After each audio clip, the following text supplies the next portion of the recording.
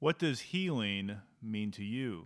It's not something I produce. It's something that God gives us and that we participate in.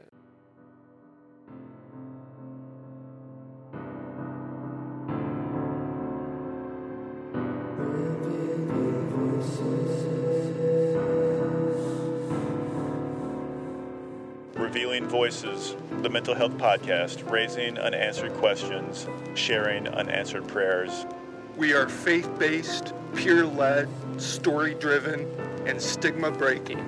I am Tony Roberts. I am Eric Riddle, and we are Revealing Voices.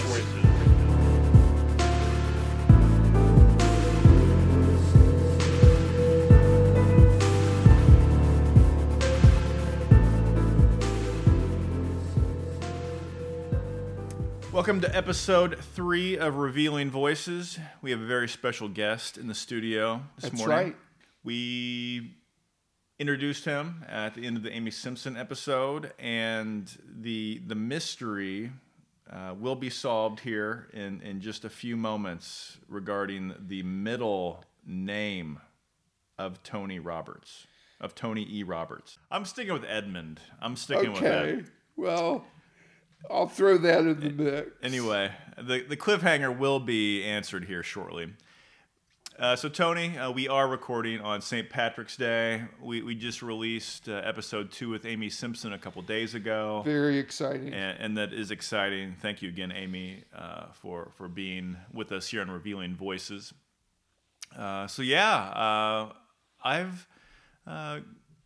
had enough sleep over the last 2 nights, but I will say I am a March Madness kind of guy.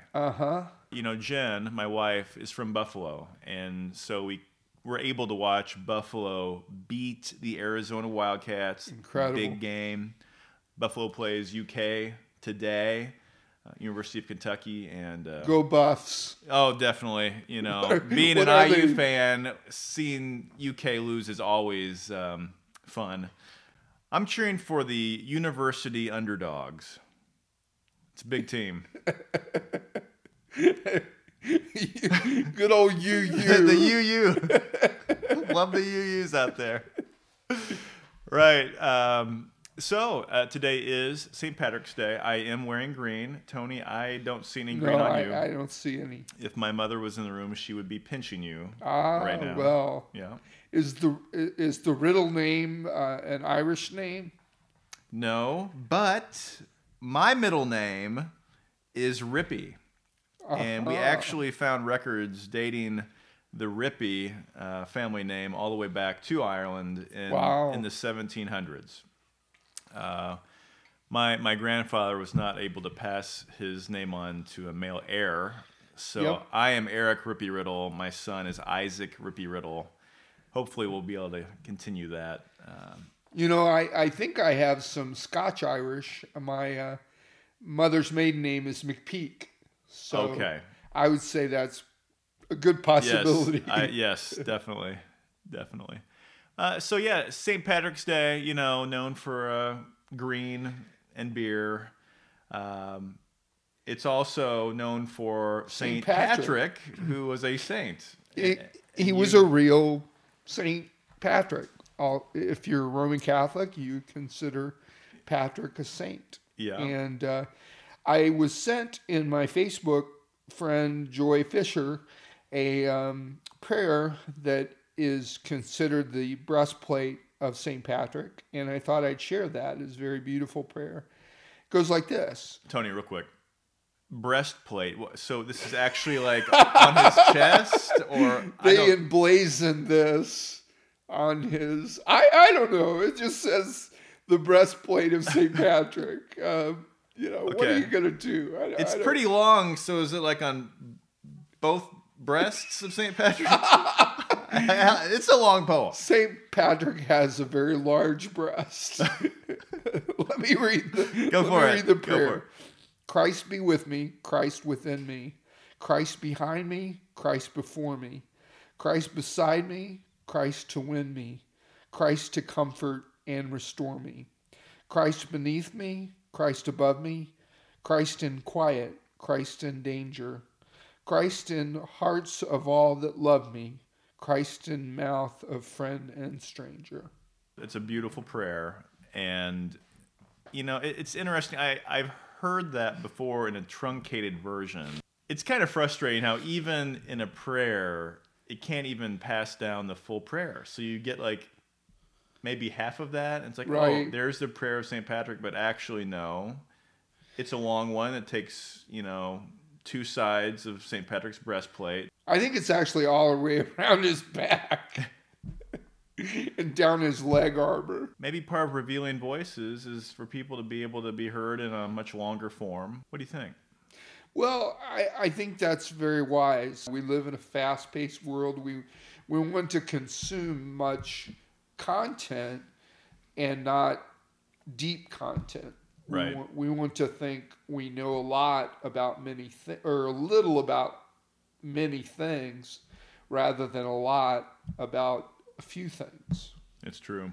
So podcasting, we're interview-based, and to prepare for our show, we really dug into a lot of other podcasts. And one of them that we both like is The Hilarious World of Depression, with John Moe as the key interviewer. They have an enormous presence, and they get a lot of top-notch entertainers to talk about their mental health. Yeah. Jeff Tweedy from Wilco was on one recently, and I really enjoyed that. He was talking about problems with drug addiction and how it took quite a while to actually realize that it wasn't so much an addiction, but some underlying mental health diagnoses that were untreated. And I think a lot of people discover that where there's addiction issues that may be covering up, depression, anxiety, bipolar diagnosis. And when you can kind of fight the addiction and see maybe more of a root cause, that's when you can turn a corner. And he was speaking to that on the podcast.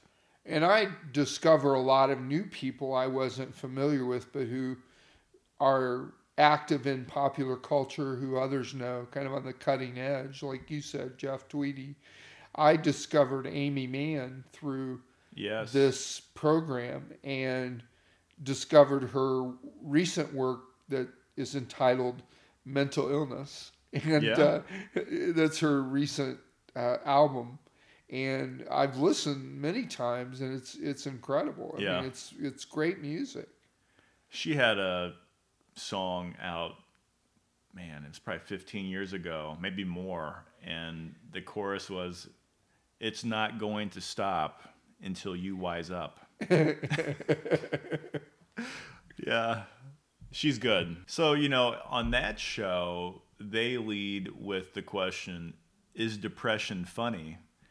And I mean, that really inspired us and kind of framed out the what does healing mean to you to introduce our shows. Right. Yeah. We've got some good feedback on that. We Yes. both have the website question. We have it on our website, and we've already gotten some response, people sending in statements. Our two guests so far, and then I'll do it today, have responded to that question. Right. So every time we'll build up our library of healing. Thank you, Leanne Sipe. Leanne Sipe. She was our first to respond. An editor and friend. Yes. Yes. Thank you, Leanne. She edited my spiritual memoir, Delight and Disorder. Mm-hmm.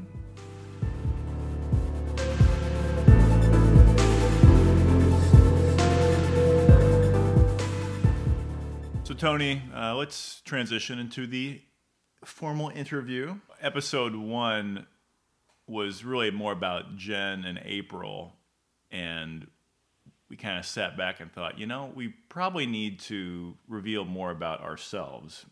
Question 1, is going to be the lighthearted question. Tony, your middle initial is E. It is E.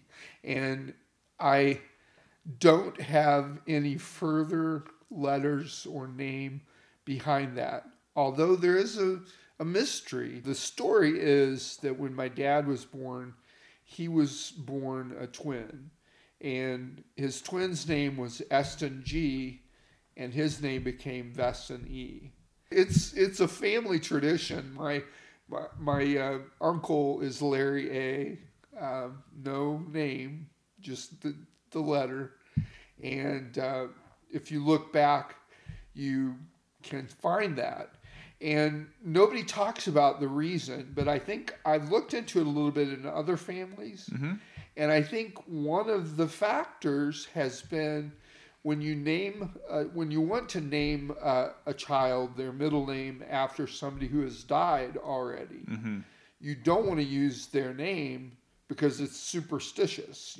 Maybe they're going to die soon. Right. So if you want to still have a legacy, you just use the letter. So that's the story. But so you're going to have a long and fruitful life. Tony E. Roberts. All right. So my middle name is Rippy. Your middle name is E. E. Yes. Last question there. Is there a dot after the E? Very good question. My dad didn't want there to be.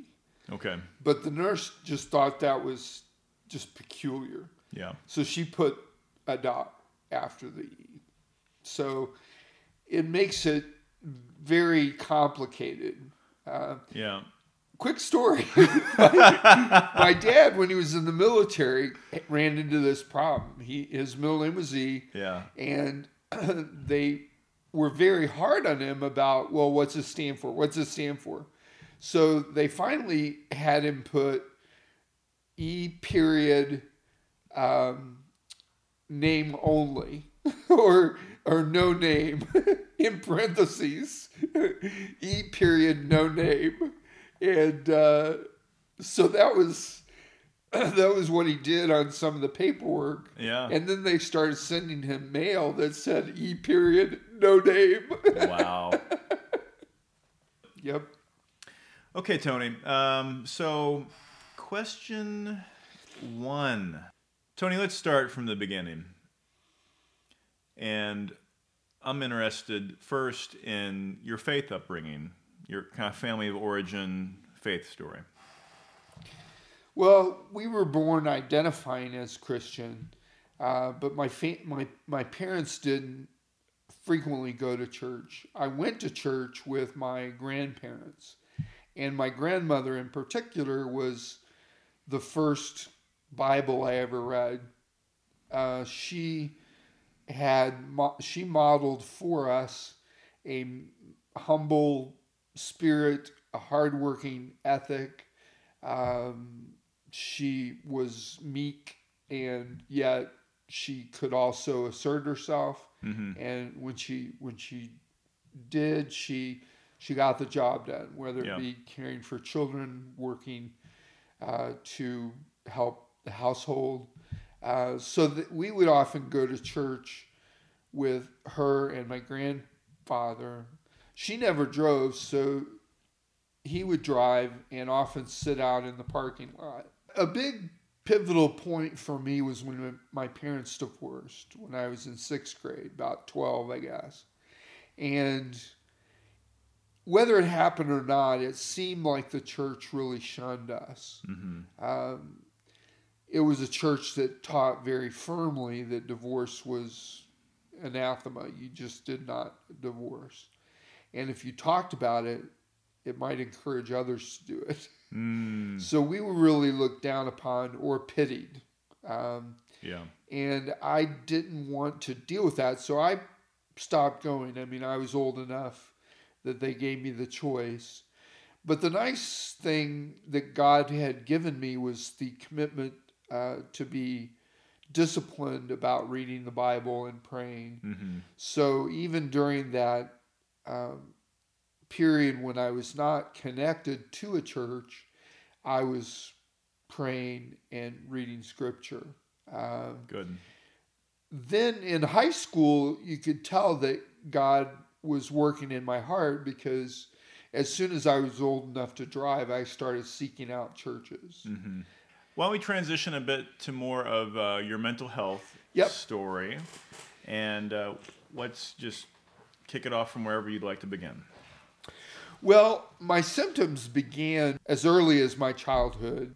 You know, some children have a sense that their life is being filmed. At least I've been told this. But I was very convinced that this was happening, so much so that when I was shooting baskets, I was looking around for the camera. Yeah. So, where is this? So I think that goes a little bit along the grandiose side. A little bit of March Madness happening there.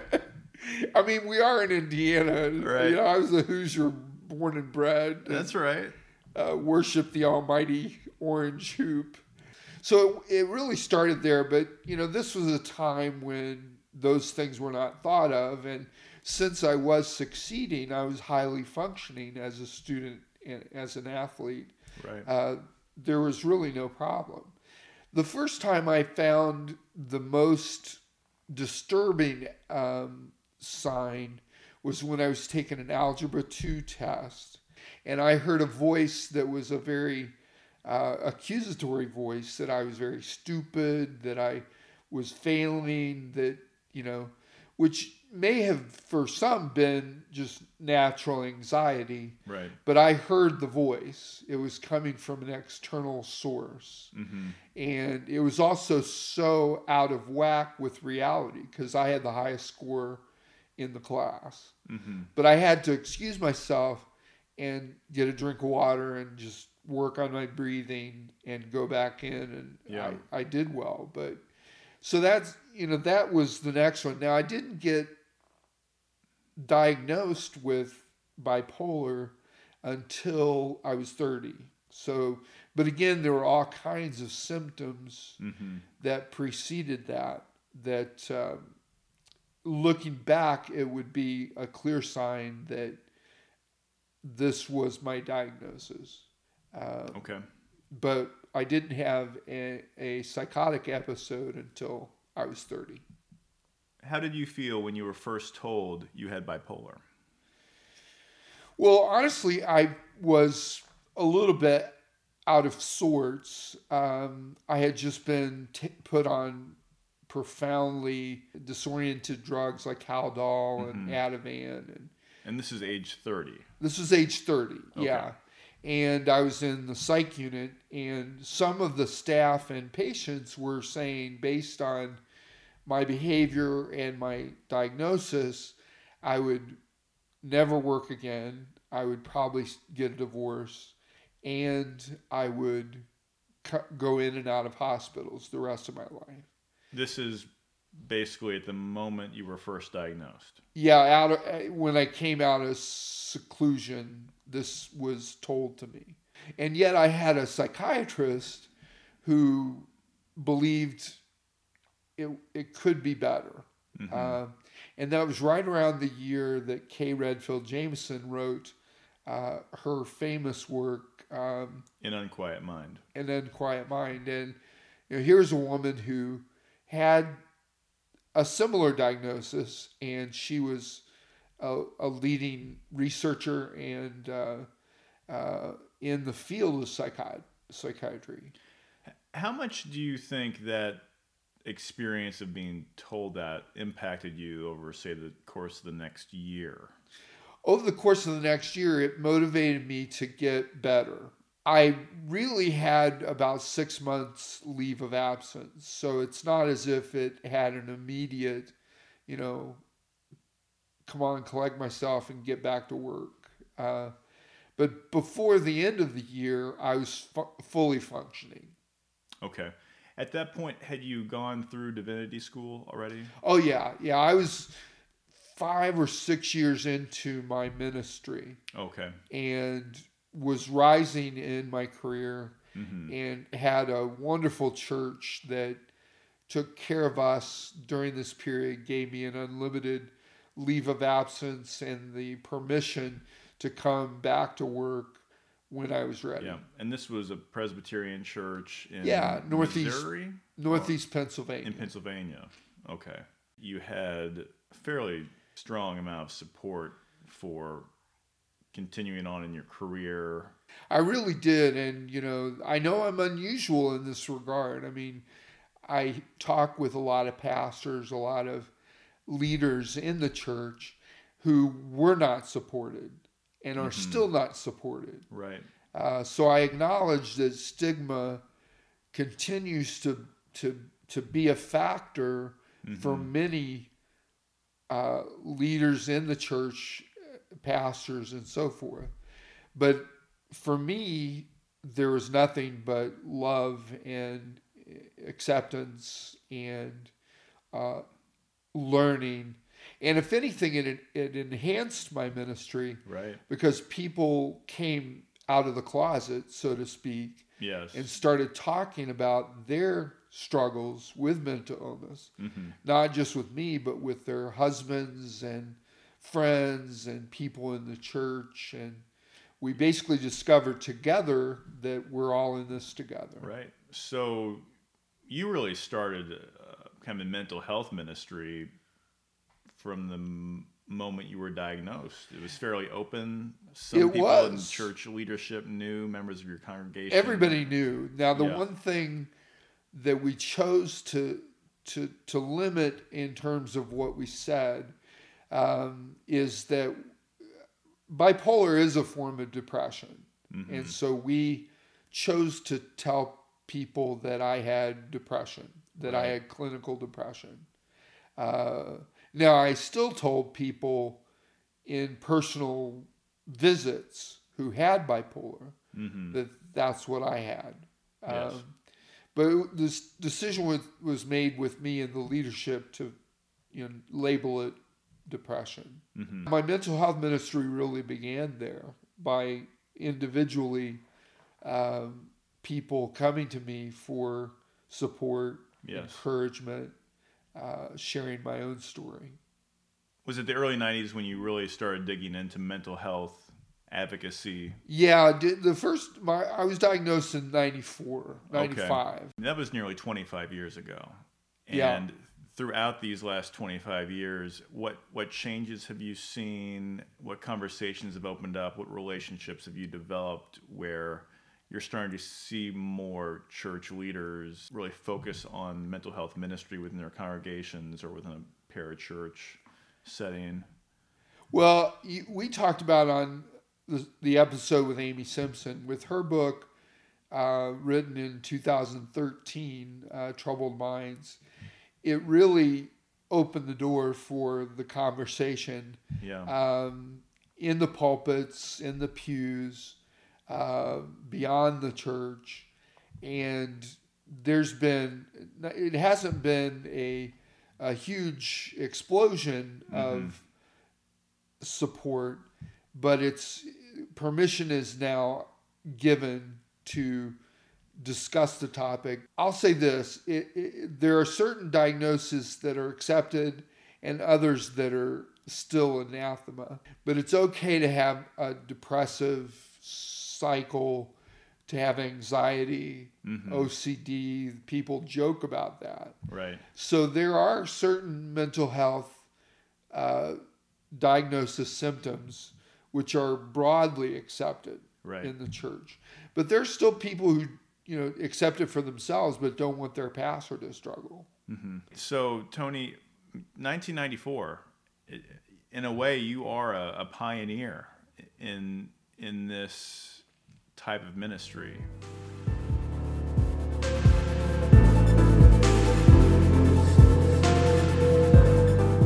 Let's transition to talking about your book, Delight in Disorder. That book really brought us together. Yep. And I'd like to hear about when you originally had the idea, like you want to do this thing, you're going to commit to it. When was that? It was my birthday in, let's see now, it was 2009, June 13, 2009.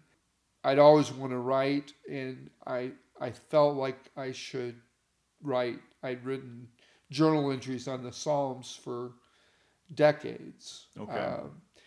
So I was driving down 5 and 20, looking out on the Canandaigua Lake, one of the Finger Lakes, and just noticing the beauty.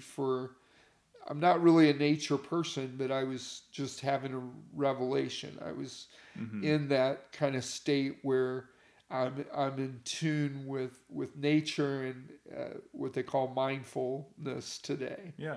And I just in an instant knew that what I needed to do was to take some of my journal entries and expand on that, edit it, and focus on my life as a pastor with bipolar, and connect that with verses of the Psalms. And then I took off and started that day to do 1 or 2 a day, try to keep my mania down. Yeah. And you know, it was a very good project for me. Yeah. So that was about a 5-year project between that moment on the Canandaigua and the release of the book. Most of the time was spent trying to find a editor, or not an editor, but trying to find a publisher, and then putting it in a drawer thinking I was worthless, and then going a year without writing anything. Right. So it was a lot of downtime. Actually, most of the writing was done, initial draft was done in about 6 months, and then editing took about 18 months. So Delight and Disorder comes from a psalm. Can you share that kind of full scripture or verse? Well, the title. Yeah, I will. The title is twofold. The title is actually the specific title of a poem, a 19th century poem by Robert Herrick. It's actually talking about a dress, and in its disorder of not being a perfect dress, there is beauty. And this poet or the narrator finds beauty in its imperfection. However, there is a verse, Psalm 37:4, that says, talking about, it goes, delight yourself in the Lord, and he will give you the desires of your heart. And so that verse has become something of a life verse for me. That's beautiful. It is. So Tony, I've always thought of you as a writer. My experience of you really kicked off at that publication date, and you continue to write, and you share poems, short stories. Are you considering another book?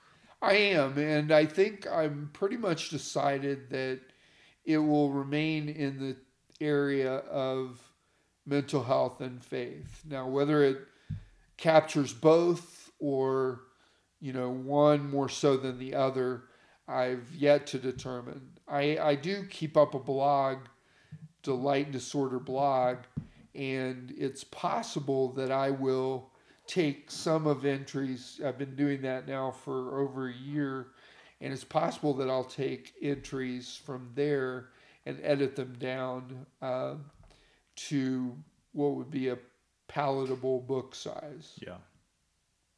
Yeah, that discipline of writing really helps. You never know when the inspiration of one day might wind up in a publication. Yes. And I think you do a really good job of sitting down, writing on your blog and journals, and that really, if nothing else, helps, I would think, you individually with your own mental health, but also professionally as well. Tony, you've spoken about depression. On the opposite side of that, of course, with a bipolar diagnosis, there are periods of mania. Would you like to share what that means to you? I think a lot of people can relate probably more to a depressive episode whereas manic episode for some is more of a mystery, something they can't quite draw from their own experience. So, right. Share what a manic episode is like for you. Well, there are many kinds of bipolar, first I should say. Yes. And like Eric, you have what I would consider to be bipolar light. Yes. you are bipolar 2, and you have maybe bouts of depression followed by maybe a couple manic periods in your life even. Yeah. I'm a lightweight. I'm in the lightweight division. How many, I mean, in your life so far, how many epic manic episodes have you had? There's really just one. Yeah. Yeah. And that's not uncommon for bipolar 2. I have bipolar 1 rapid cycling. Mm-hmm. So mine is more like drinking bottles of Robitussin and following it with 5-hour energies. And I also have what's even more disturbing, which is mixed states, where you have both mania and depression at the very same moment. So you have you're irritated, but you're unhappy. You're even up to verbally aggressive toward people, but you feel immediately regretful. Mm-hmm. It's a very terrible thing. But getting back to your distinction between depressed and mania, what a mania looks like. Since I'm a rapid cycler, I can go into mania at any point. And even though I take strong medication for that, it's not well tempered enough to prevent my manic episodes. And I find that I like what's called hypomania, which is you're able to get a lot of energy, creativity. Mm-hmm. So that allows me to stay up a long period of time and write and come up with ideas. And so hypomania is really a nice thing. Mania gets into some risky behaviors. Some people with mania spend a lot of money, way more than they could afford. Mm-hmm. Some become prolific sexually. Mm-hmm. Some, don't sleep at all. In most of my journey, I've only had the staying up all night and attempting to create for long periods of time. Mm-hmm. How has stigma impacted you, and how is your ministry, I guess, directly informed with your awareness with stigma and how it affects people? I think two things in particular. You've really given me a label for this, and that's self-stigma. Probably the most debilitating form of stigma is that which we put on ourselves. Yeah. And when we do that, we keep secrets, and secrets are corrosive mm-hmm. to ourselves and to others. So I think once we get out of self-stigma, there will be tremendous progress. And the best way to get out of self-stigma is through stories. Mm-hmm. Sharing our own story. That's, I know there's value in advocacy and politics and research, which, it's just not my thing. But my thing is to share my own story, to encourage others to share their story, because I think more than anything, this is what breaks down stigma. Yes. And that's what my ministry is about, sharing my own story through my writing, through the podcast, bringing in guests who share theirs. That goes a long way, I believe, to attacking and breaking down those walls. Mm-hmm. One thing I've found since I've resigned, since I've been on disability, is it's more claiming my freedom. I'm not going to pay attention when I talk about my diagnosis and somebody just walks away. Mm-hmm. It's going to happen. Right. And touching on that, the fear, for me personally, the scripture that, says perfect love casts out all fear. I think that's been a very inspiring verse for me from the Bible, because I know that when I act out in love to share my story, I'm not fearing the consequences, because I know that my intention of love and supporting others who may be suffering a bit means more than any consequence I can have when I'm being responsible about my story and who I'm sharing it with. So I guess that's part of my take on stuff. I think that's also a sign that we are in the right ministry. Mm-hmm. Because when you're doing what God calls you to do, you're acting out of love.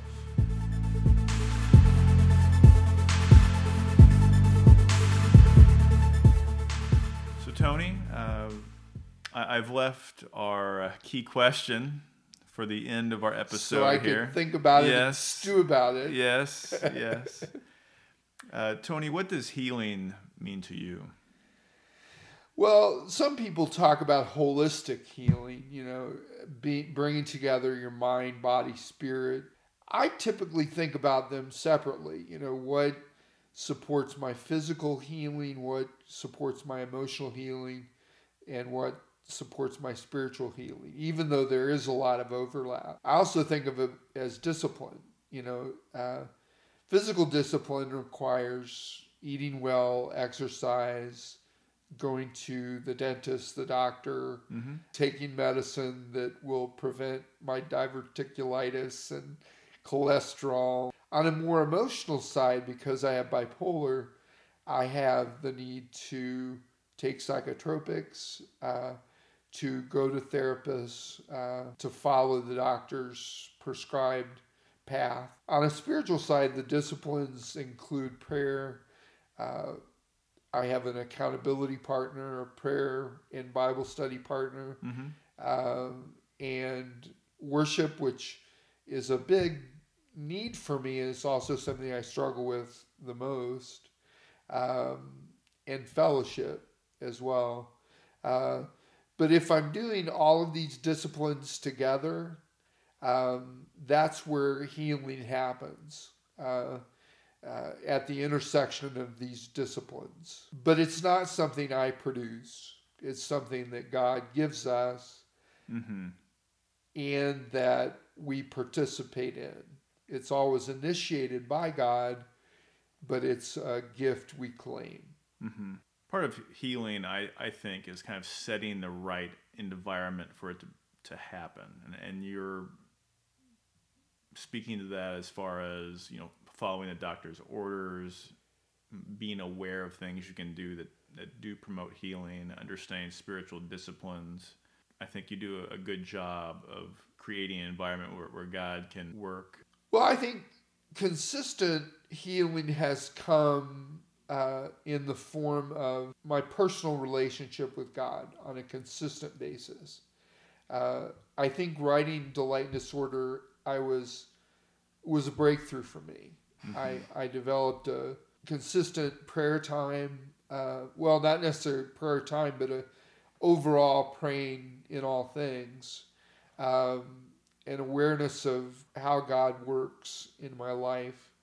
The writing discipline that I have really began out of that. Mm-hmm.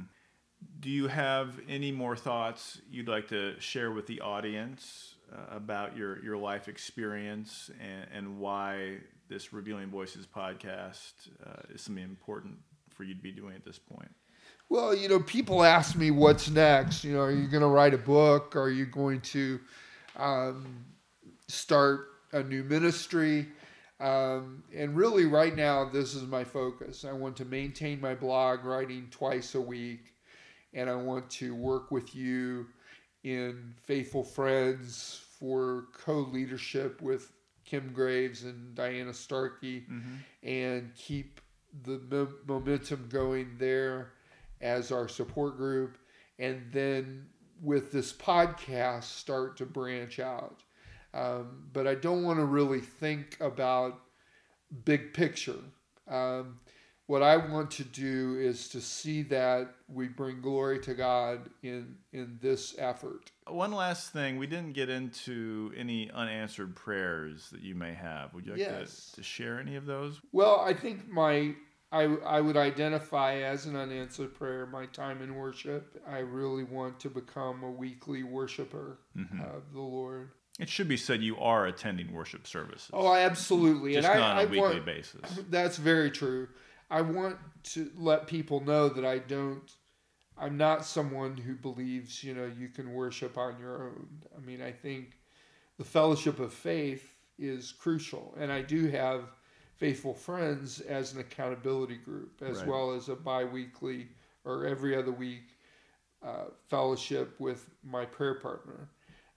But I think there's something of value to be gained in a worship service that would include a reading of the word, psalms that are sung, people of all ages coming together to give praise to God so that we can be a better rounded Christian. So I would ask prayer for that. Well, Tony, I'll be praying for you.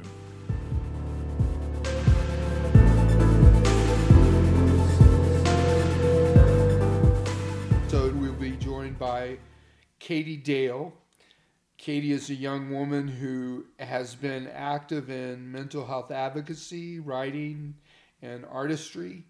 I first became aware of Katie through her blog. We shared guest blog swap, and found that she has a very powerful testimony. If you go to her site, bipolarbrave.com, you'll see a picture of Katie as well as a number of contents, a blog that's regularly updated. There's also a drop-down box that has a quote from Katie that I think is perfect. They may say I need to take a step of faith, and I will tell them I did. The truth is, no matter how much faith one has, medication is nothing short of a miracle. Doctors treat, God heals. Very good. Yeah, so Katie Dale actually just released this past week, along with a co-author named Carl Shallowhorn, a mental health resource guide they call Game Plan. This is 10 pages long, and it really is very well done, very practical. It has a list where you write down your healthcare providers, their names, locations, last time you saw them. There's a similar list for writing down crucial contacts in times of crisis, family and friends, note what their relationship is to you. This is sort of thing that you would give to maybe a hospital that you've been admitted to, give to a family member to really help in those times of crisis where you might be struggling to communicate. This is a document that's going to give a lot of information to help out whoever is going to be caring for you. Gets into online mental health resources for websites. This is great stuff. Maybe we could include some of this on our mental health resources page on our blog. Yeah, we want to build on that and have an ongoing relationship with Katie's ministry. I'm glad we have her as one of our first guests on Revealing Voices here. Well, Tony, I think we're wrapping up episode 3 here. Yes, I've revealed my soul. Okay. Yeah.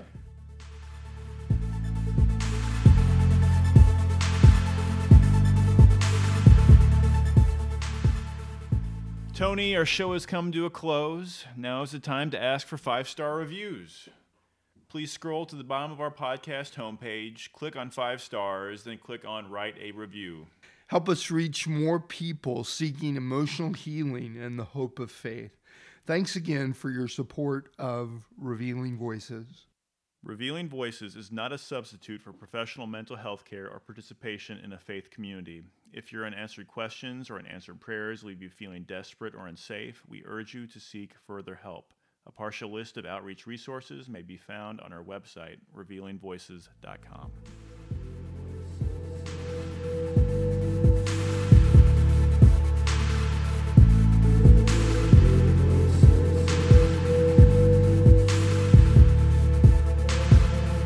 We have to name the studio. We could call it Studio E. For Eric and oh, is that it? And my name, yeah, it would be good. Studio E. Yeah, it is now dubbed Studio E. Okay. Yeah.